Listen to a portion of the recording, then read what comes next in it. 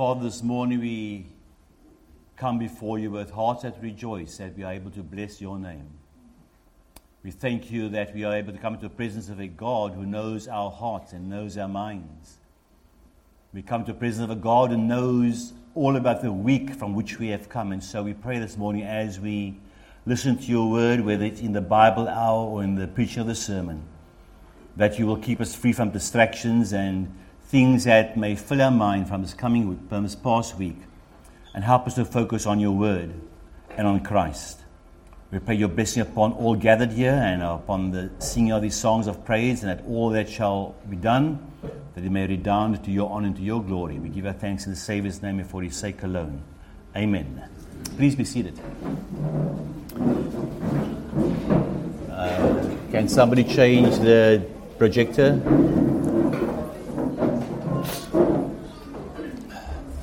While we're getting the technicalities sorted out, it's plugged in. Let's just change the input.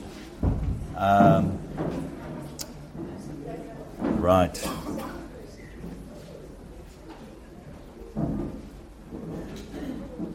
Right.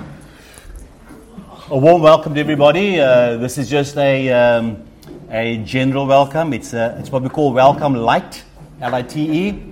The heavy one comes later on in the sermon. So if you feel that you're here for the first time or for a long time, you haven't been formally welcome, we'll do that later on in the morning. But you're all welcome to our first part of our service, which is our Bible hour. And we are, at the moment, going through a series which we have entitled Our Only Hope.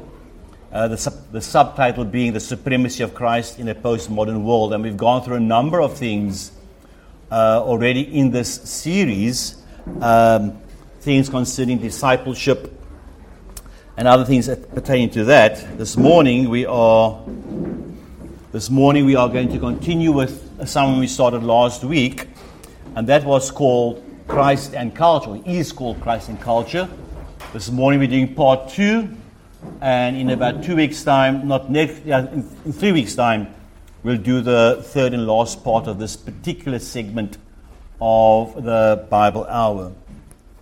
We've been looking at a number of things as we went through this last week. I'm going to do a quick refresher on some things, but I'm not going to spend much time on that as I want to get into this morning's subject as best as I can.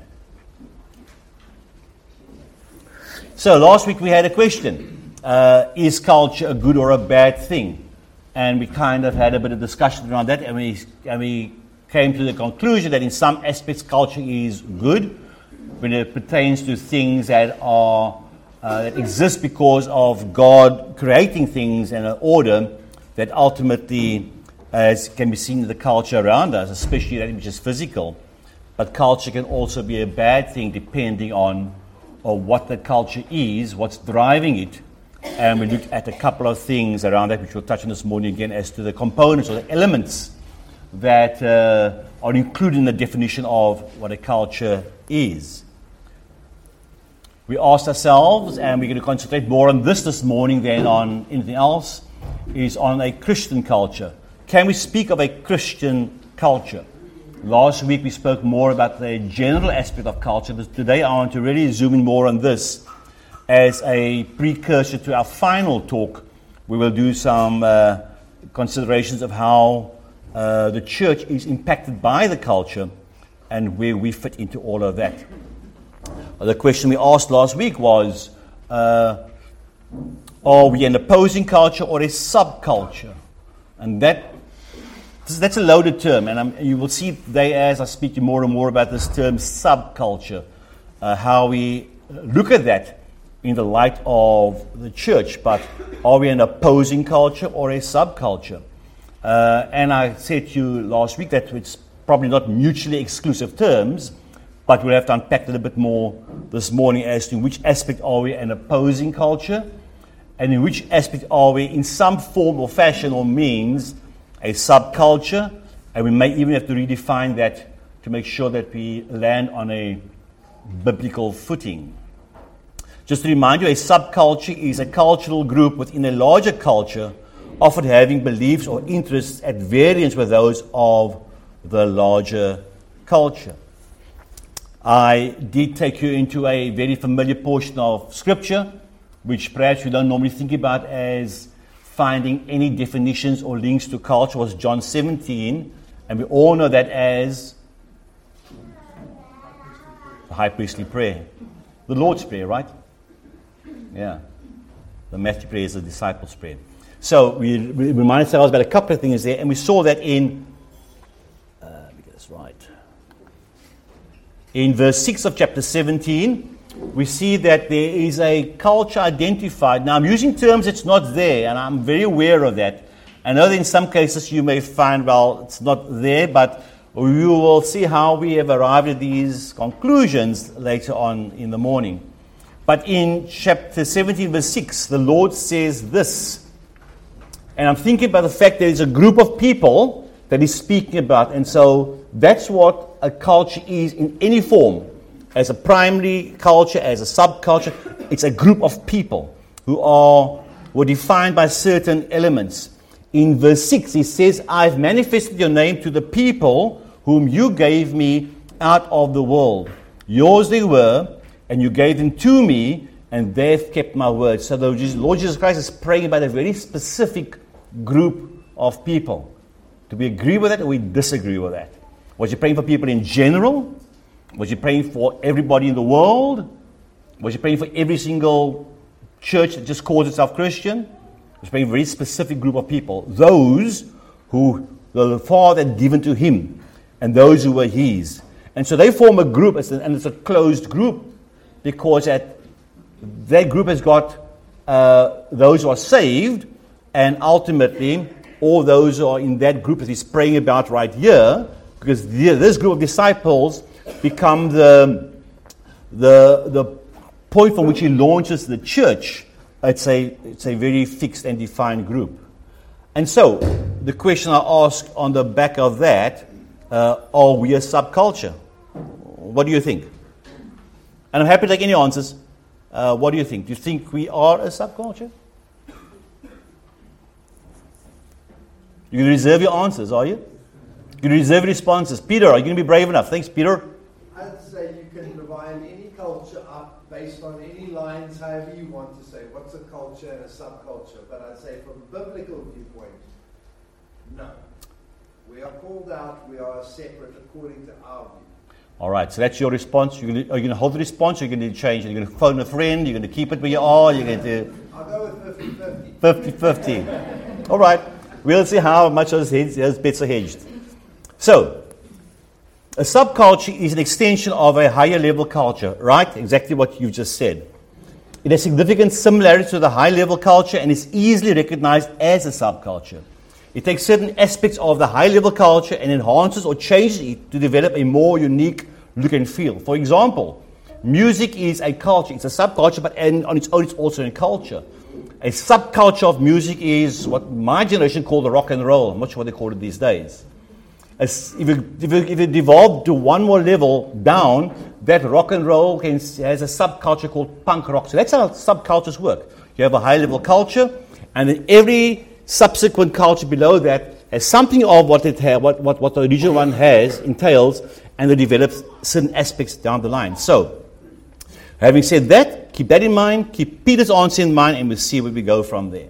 So, not only in verse 6 do we see that Christ identifies a group of people, but he says something very specific about these people.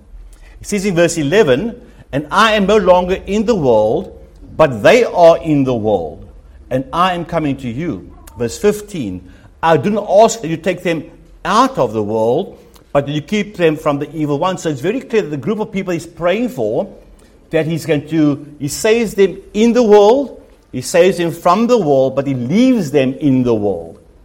He leaves them within the very culture that they'd always lived in. And when I look at that verse, the way it's worded, I want to agree with Peter that I do not see the church as a subculture. I see the church as a uniquely defined culture, and we have to prove it later on, that's embedded in the general culture of the world. They have been saved, they've been changed, and they are left embedded in the culture from which they've been taken for a very specific reason. And we know what that reason is from Matthew chapter 28. So I would rather use the term an embedded culture as opposed to a subculture.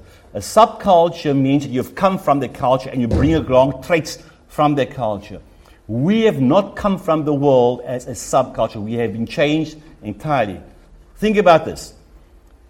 We are in Christ. The world is still in sin. We are in light. The world is in darkness. We serve God the Father. They serve. We are alive. They are still. So we are diametrically opposed in every serious, important, eternal sense that makes us very different from them. And nothing that we have can be drawn from that culture into which we were all born.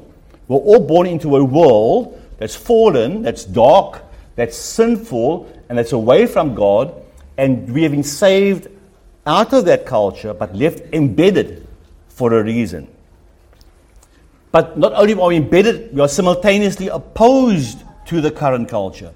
That opposition is something that's very real. So again, John chapter 17, verse 14, he says, I've given them your word, and the world has hated them because they are not of the world, just as I am not of the world. Verse 16, they are not of the world, just as I am not of the world. So it's clear that not only are we a very defined group according to verse 6, not only are we still embedded in a culture that is foreign to us, we've now become aliens in the very world that we've been born into.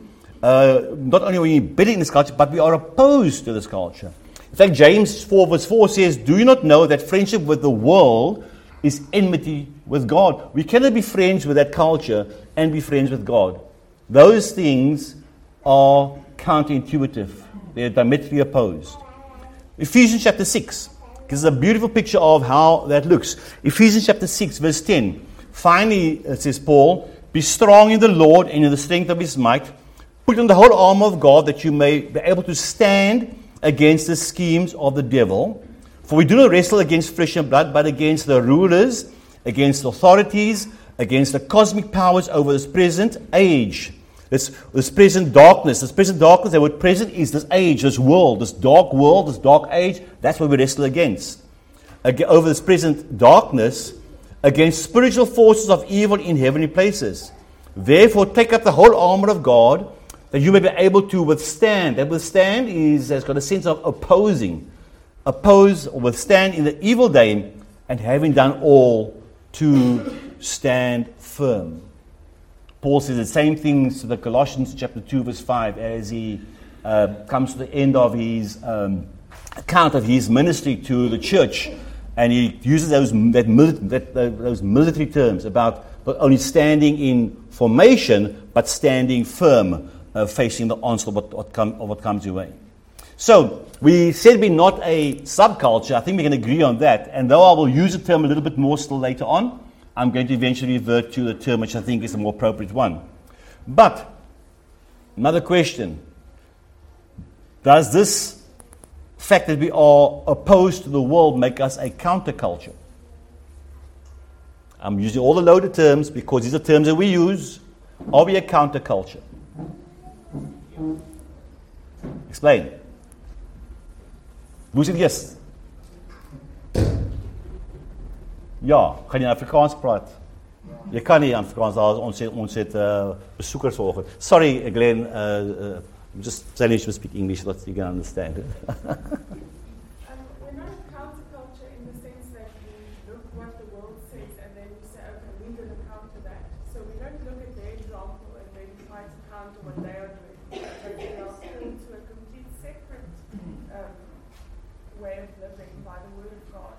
And God, the Word is not defined by what is the opposite of culture. But We're not reactive.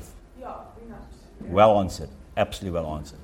And I think that the fact that, I know we use it, that we have a countercultural perspective or paradigm, but not only is LZ's answer on the point, I would be careful to use that term of the church because it has certain connotations attached to it. So if you think of what is considered to be countercultural, it's the hippie movement of the 1960s. They were highly countercultural. Civil rights activists, feminist groups, LGBTQ2 divided by 6 over the center of pi. They are a countercultural group. Environmental groups, think Greta Thunberg. Punk rockers, New Age wellness, yoga. Who's doing yoga here? No hands? Okay. Be careful.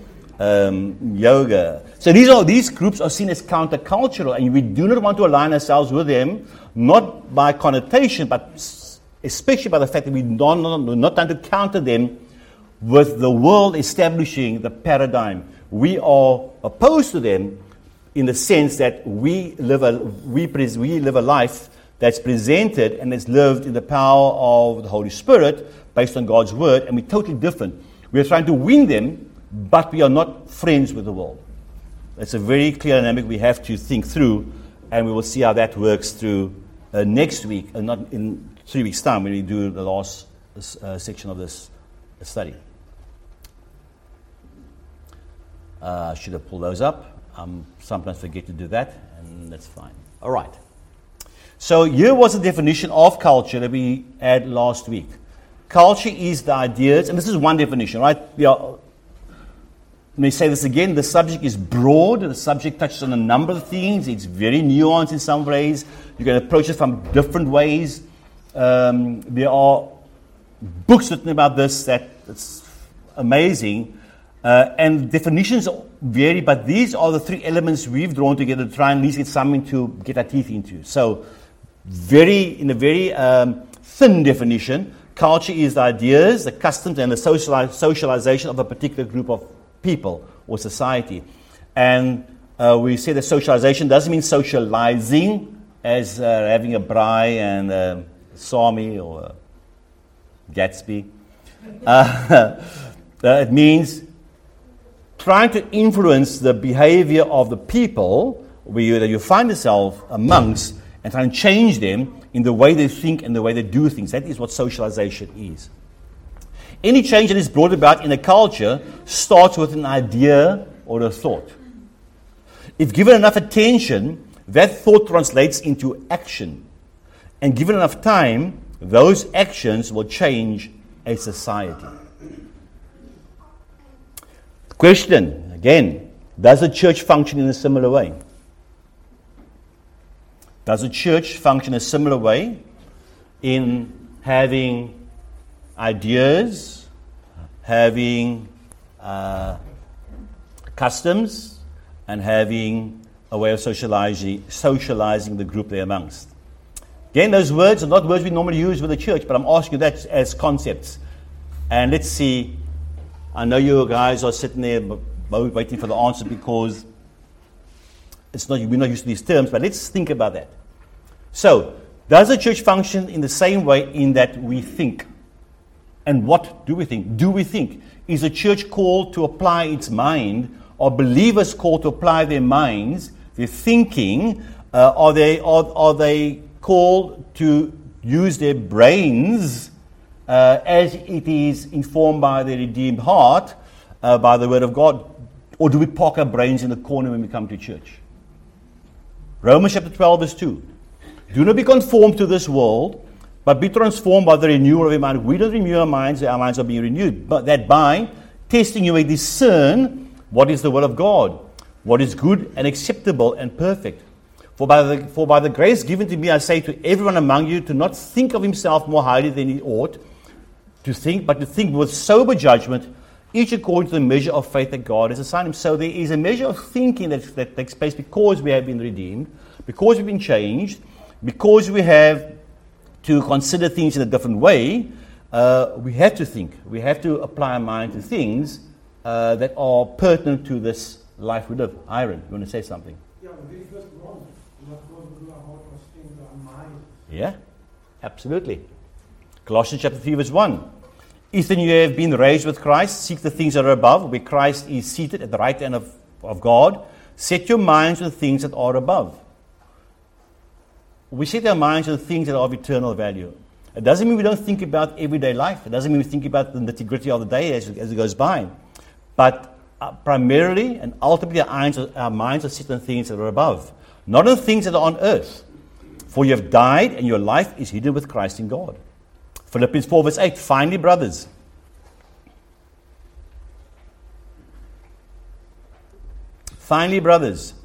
whatever is true, whatever is honorable, whatever is just, whatever is pure, whatever is lovely, whatever is commendable, if there's any excellence, if there's anything worthy of praise, think. That word means reckon, consider, take into account about these things. That's where we should be applying our energies in thinking on things that are of value for eternity. So, yes, the church is called to think, much like any other culture is called to think, or think, and then become a defined culture. What about what we do?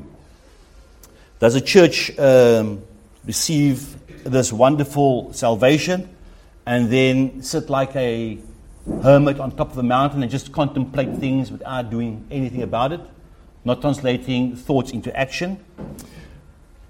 Colossians chapter 3 verse 17, and whatever you do in word or deed, do everything in the name of the Lord Jesus, giving thanks to God the Father through him.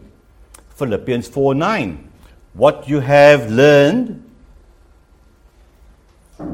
and received and heard and seen in me, says the Apostle Paul, practice these things, and the God of peace will be with you. So our minds are required to be engaged with God's word and in things that are of eternal value.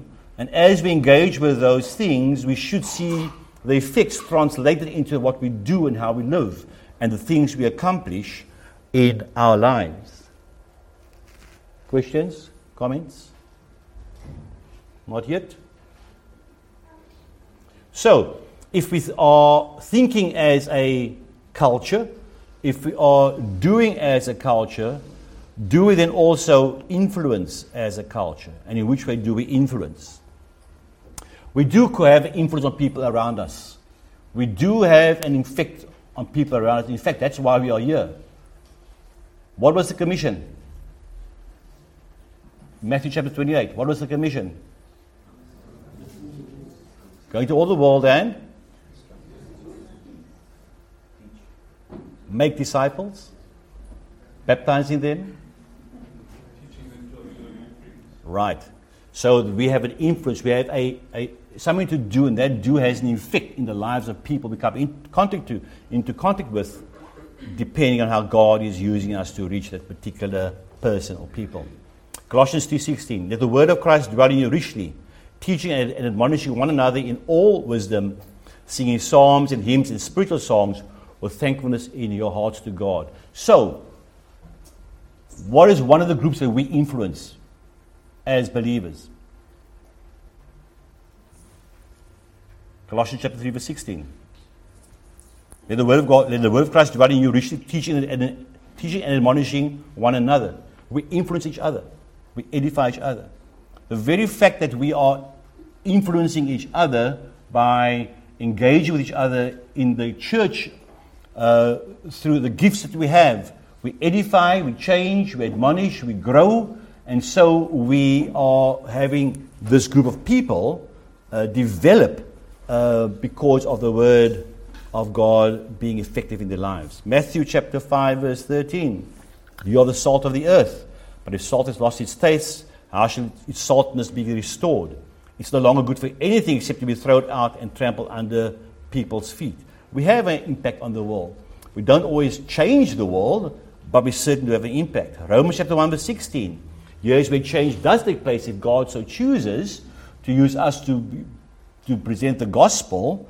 And when the Holy Spirit takes that word and changes their hearts, there is change on people around us with whom we are in contact with because of the change like we have. Romans 1:16, for I am not ashamed of the gospel, for it is the power of God for salvation to everyone who believes, to the Jew first, and also to the Greek. So whether it's in the church, whether it's the world, or with unsaved people, we as a group of people, and for the time being we call ourselves a culture, a Christian culture, we do not just live in a world detached from the world. We don't live in a world isolated from the world. We don't live in the world and we remove ourselves from engaging with the world.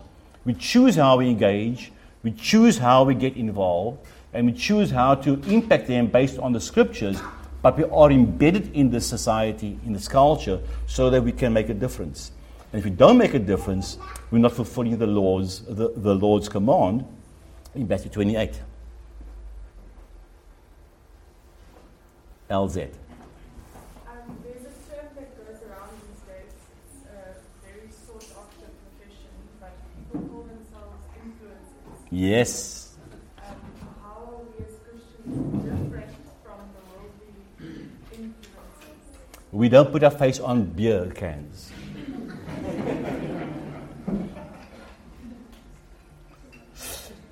So, influencers, why are influencers influencing? What is their purpose? What is their goal? What is their purpose? Why do they do that? Robert? Well, honestly, they're trying to influence you to buy certain things or Yeah. think certain things, do certain things. You think that's the primary reason? Well, their primary reason is because if they're good enough, they make money. So, two things. Yeah. If they can get you to buy things, great. But first of all, it's for self-aggrandizement and self-enrichment. Dylan Mulvaney wouldn't care 2 cents if you bought Bud Light or not, as long as he gets the money. He gets the fame, he gets the fortune. That's what it's in it for. And influencers are generally in it for the fame, the fortune, for having an online following. It feeds their ego, and because their ego is fed, it's all about them. They think only about themselves. And yes, in the process, they may sell a product or they may not. But influencers as we know them today, influence for a selfish, sinful desire. They are motivated by their own sinful desires. Who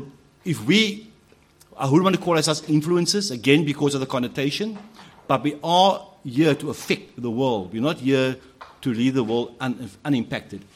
Robert? One of the things that they are trying to do by putting themselves out there, obviously there's a selfish thing, but it's be like me, like Yeah. Dad, be like me, who's there on TV. And because they become popular and they're promoted by the people who want to change culture, and they want to influence the way we act, the things that we do, the things we believe. And in that sense, it makes me think of when Paul says, imitate me as I imitate Yeah. Christ. Actually. So in that sense, that's how we should be influenced. Yeah. We should be influencing people to come to Christ. Absolutely. Imitate Christ. Because Absolutely. that's where true life and eternal life lies. Yes. Is being like Christ, is becoming believers. Because all that other stuff is going to fade away. And Yeah, no, you're right. And there's so you're right. Paul says, "Imitate me as I imitate Christ," and that's the imitation we'll do. We will do that imitating, and the influencing we do is because we're trying to bring them to Christ. They must be like Him, not like us. This is exactly why, and we'll talk about this in the final segment. This is exactly why we have the increase in gender-based dysphoria, transgenderism, because entire swath of young, influenceable people are being influenced by influences. I never thought put that word into a sentence and use it 3 times in a row. But that is exactly it. People become impressionable, and they seeking something to follow. They want. The strange thing is, they want to be unique, but they're so all alike. It's a weird concept. They say, well, we want to be different to our parents. We want to be different. They're all alike. They're clones of each other. And that's what influencers do. Yeah, good question. And we should not be doing that. We should be influencing the world for Christ in the way that Christ has determined, based on the word of Christ, so that Christ becomes the central figure in that person's life. Christian culture. Let's get a definition. So, I would say that the Christian culture is more it's better phrased as the church. I would not use that term all the time. I wouldn't use a term outside of a format like this, because I think it kind of diminishes what the church really is. I think Christian culture as a phrase needs to be used in a certain context, needs to be used with a certain understanding, but the Christian culture really is the church. And that's a term we're all comfortable with, right? If I'd spoken about the church up until now, you wouldn't have felt uncomfortable. But by using certain terms, it does jar us a bit, but I think I want to bring us to understand that we're living in a world where very often the words that we are used to feeling comfortable with doesn't resonate with them. And we need to be able to reach people sometimes in a way that they understand. Here is a quote from a book, Man and Woman in Christ. Man and Woman in Christ. An examination of the roles of men and women in the light of Scripture and the social sciences. And this is the translation. Sorry. Gremlins.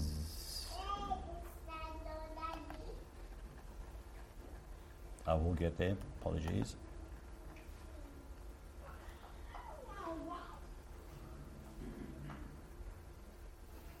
All right, the slide has unfortunately gone belly up, but let me give you the quotation. Listen very carefully. The claim of the New Testament, translated into contemporary terminology, is that Christianity is God's culture.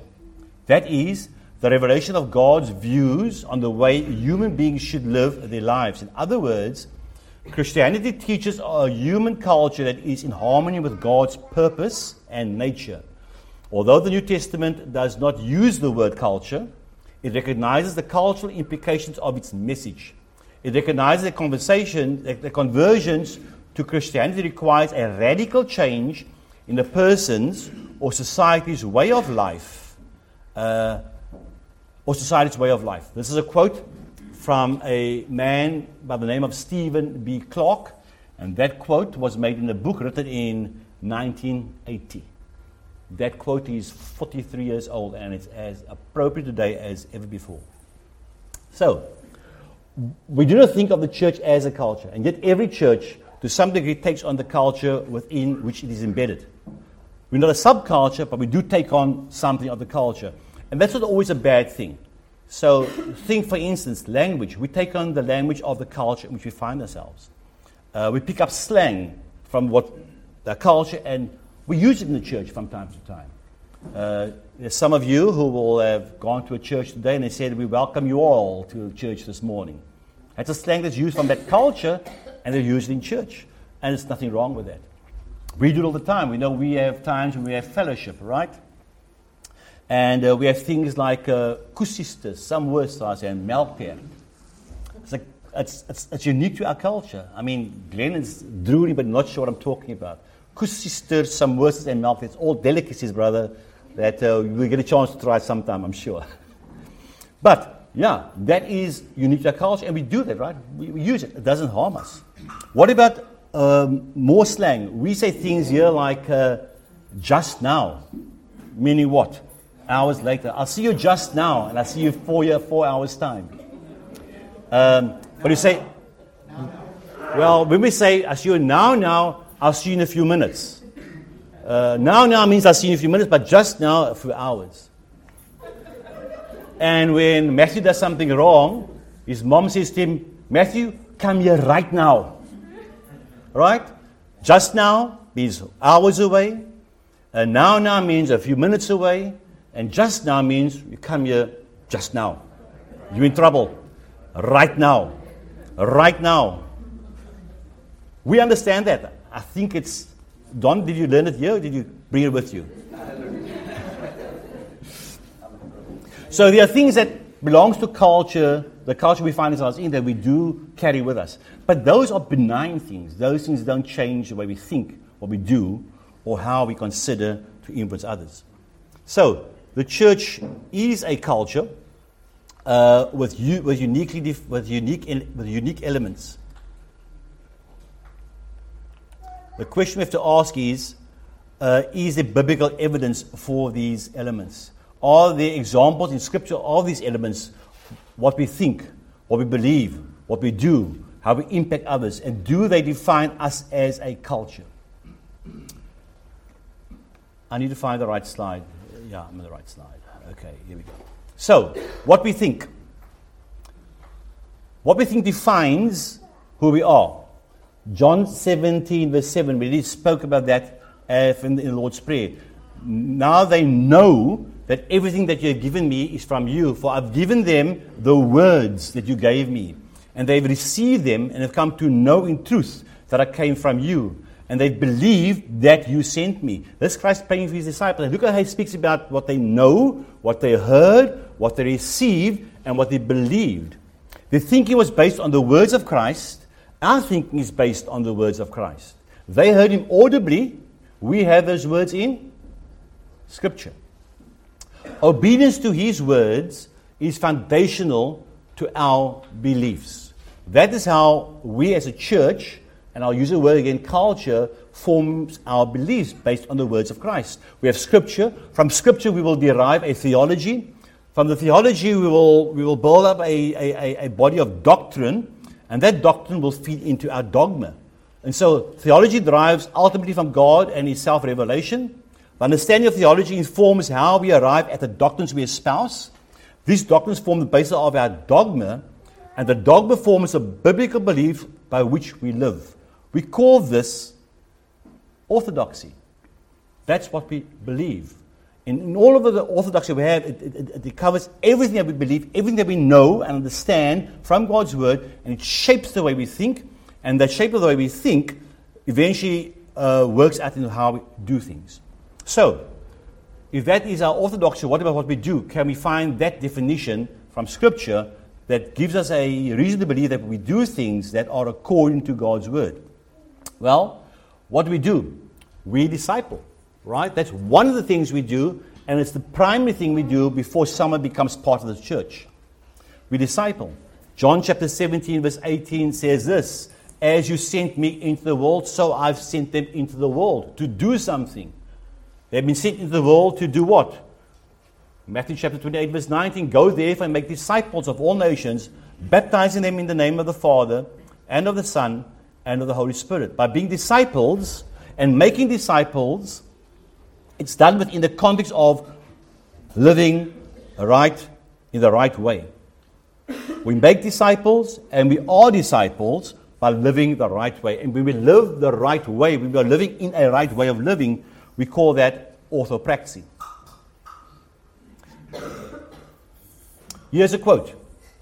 Biblical orthodoxy, the things that we believe, the body of truth that we base all that we do on, encompasses orthopraxy, the outcome of that orthodoxy. Both right doctrine, which is orthodoxy, and right living, which is orthopraxy, are absolutely essential and totally inseparable from the true child of God. This is the consistent teaching of Christ himself.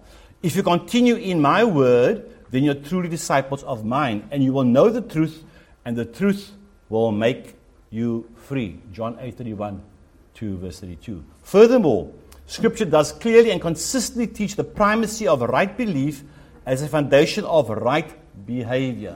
What we believe governs our behavior. In other words, righteous living is properly seen as a fruit of authentic faith. That quote from Grace to You 2016, a podcast by Dr. MacArthur, "Do good works require good doctrine?" The question is asked, do good works require good doctrine? Yes, good works do require good doctrine. The works that are of value, the works that we do that's honoring to God, requires that it starts from a point of good doctrine. Orthodoxy leads to proper orthopraxy.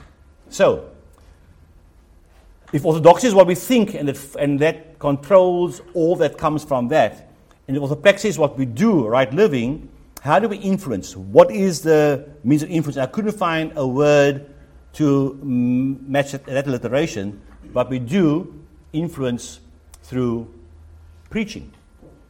John chapter 17, verse 20. "I do not ask for these only, but also for those who will believe in me through their word." That's the unsaved. The unsaved are influenced when we not only have a right belief and a right way of living, but that influences what we do in the world. And so we go out and we influence others through the preaching of the gospel. In John 17, the Lord's praying for those who will be saved because of the disciples going out and making disciples. Again, Matthew 28, verse 20, teaching them to observe all that I have commanded you, and behold, I'm with you always to the end of the age. What would they be teaching? They'd be teaching the very words they had from Christ. So without those words, that becomes the foundation for our right way of thinking. We will not know how to live a life that is a right way of living. And without those two, we cannot go out and be an effective tool in the hand of God. The Christian culture is a culture who influences those around them with Scripture. Questions? Last slide. Comments? So, what do we make of all of this? I mean, we've been going around for 2 weeks now talking about culture and a worldly culture and a Christian culture. What do we do with all of this? We've seen that there are two distinct groups of people in the world who coexist in a single environment, but who function according to diametrically opposed cultures. We are embedded, not the same. We are embedded, we're not a subculture. We are embedded, we're not a counterculture. We are a different life form altogether. We haven't been recycled from the old life. We made over we are new creations. Now we still look the same. Our bodies are still subject to the same frailty and things because we're still living in this world, in this body, in this environment, in this particular created culture. But we are different. So we don't take our lead from the culture, we take our lead from the Scriptures. And that causes us to then be able to be prepared to change the culture. The first culture is centered, it's the worldly culture, is centered around ungodly men who think in an ungodly way, who indulge in ungodly practices, and who inflict ungodly influences on others. The Scripture calls that culture the world. This is how John describes this culture, this world. 1 John 2:15. Do not love the world or the things in the world. If anyone loves the world, the love of the Father is not in him. For all that is in the world, the desires of the flesh, the desires of the eyes, and the pride of life, is not from the Father, but is from the world. That is the culture from which we've come. That's the culture in which we've been embedded. And that's the culture in which we worship. But we are not a subculture of the culture. And this is important when we consider how we are being impacted by the culture in very real terms. The other culture also lives in this world, geographically speaking, and is exposed to all the sinful things the world system indulges in, morally speaking. We see it. We live in the face of sin every single day. We live in the face of temptation every day. And we live in a world that is seething with immorality. We're exposed to that. How we deal with it obviously depends on our orthodoxy and our orthopraxy. In a world system, but is diametrically opposed to the sinful culture of that world, spiritually speaking. This exposure is inevitable, but the influence is resistible. The exposure is inevitable. We haven't been taken out of the world. In fact, Paul says, if we don't engage with the unsaved, we're going to be taken out of the world. But we don't. We're not. We are left in the world. And though we are in the world and exposed to these things, it does not mean we cannot resist them. Titus chapter 2, verse 11. For the grace of God has appeared, bringing salvation for all people, training us to renounce ungodliness and worldly passions, and to live self-controlled, upright, and godly lives in the present age. We can resist. This culture we are part of can resist every other culture throws at us. But we need to make sure our orthodoxy is right, our orthopraxy is right, and be determined to live according to God's word. This culture, this Christian culture that lives in a self-controlled way is called the church. The challenge that the church faces is how to resist the influence of the worldly culture from first invading our space, then invading our thinking, and ultimately invading our actions or influencing our actions. The world gets in an insidious way, small steps at a time. In fact, they take the idiom of how to achieve a big thing. They take small bites at the elephant as they invade our lives. Small things that we are unaware of at times, and those things make inroads. Think of some of the things that they use to invade our lives as Christians, as people who name the name of Christ. How do they invade our lives? Music. Yes.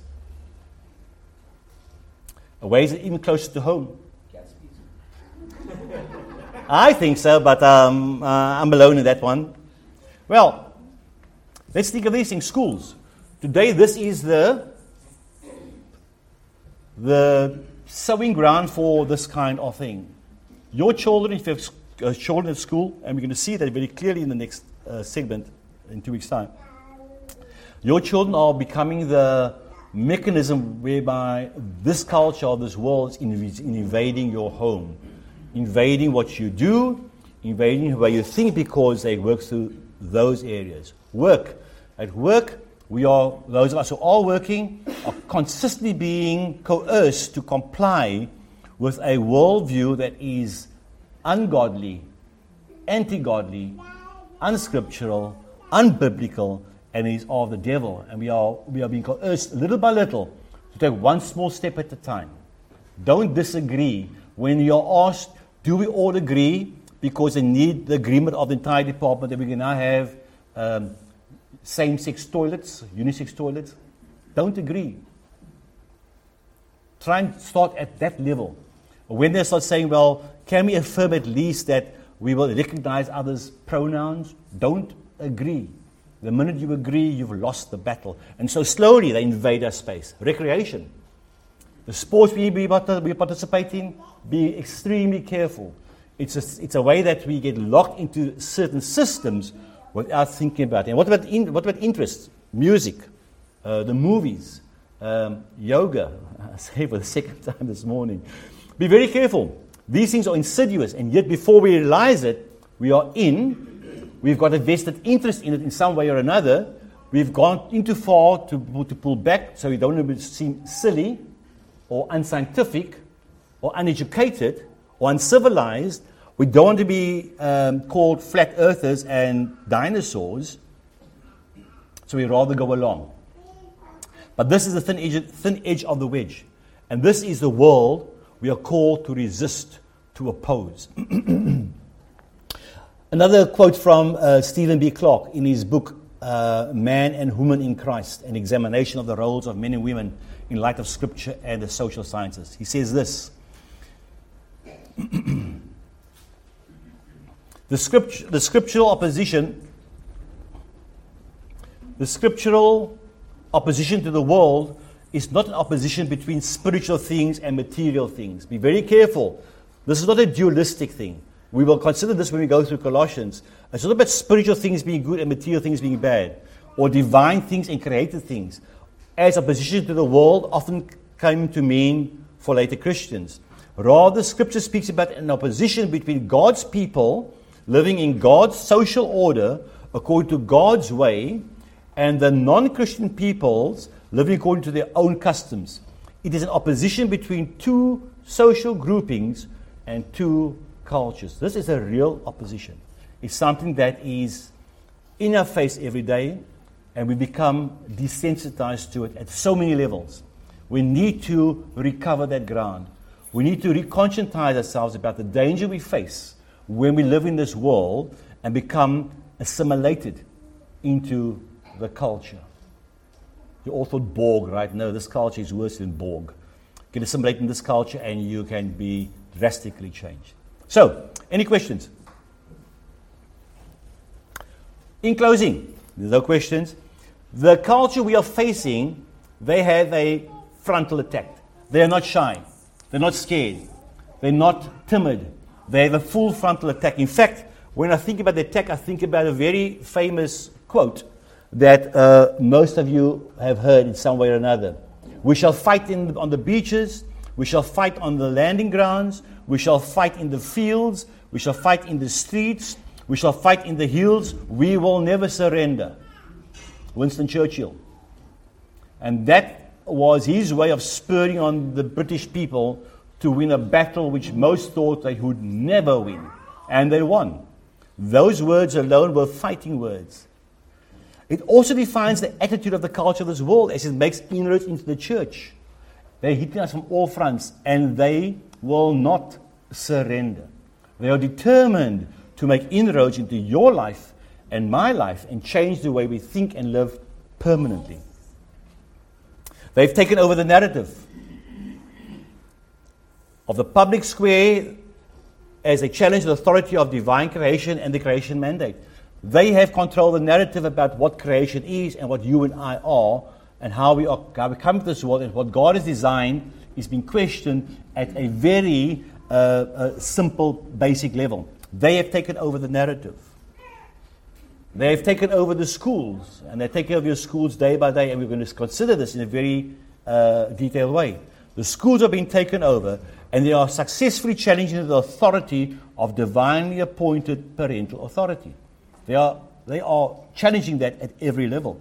When a teacher says to a child that your father and mother doesn't affirm your identification of your gender, come to me, I'll be your mother and your father. And they do that. And they take care of the schools. And they take over the pulpits. This is shocking.